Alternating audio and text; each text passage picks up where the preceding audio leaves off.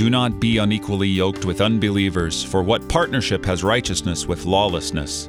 Or what fellowship has light with darkness? What accord has Christ with Belial? Or what portion does a believer share with an unbeliever? What agreement has the temple of God with idols? For we are the temple of the living God. 2 Corinthians 6:14 through 16. Now Paul says these things, and initially we might be tempted to think he is referring to marriage again. But he has already clarified his stance on that an unbeliever may marry a believer or an unbeliever. It's okay. Here's the thing though.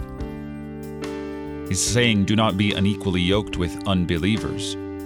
It's not a yoking of marriage. This is a yoking of fellowship. If you go to the temple of Belial, you should not also come and expect equal treatment at the temple of Jesus. The temple of the living God is made up of people, not stones. We are the temple of the living God.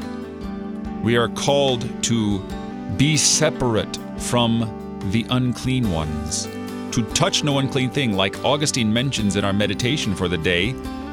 This is what it means to come out from among them and touch not the unclean thing. Don't condone their sin. Don't confirm them in their lawlessness. You're listening to Oratio, part of your morning drive for the soul here on Worldwide KFUO. Christ for you, anytime, anywhere.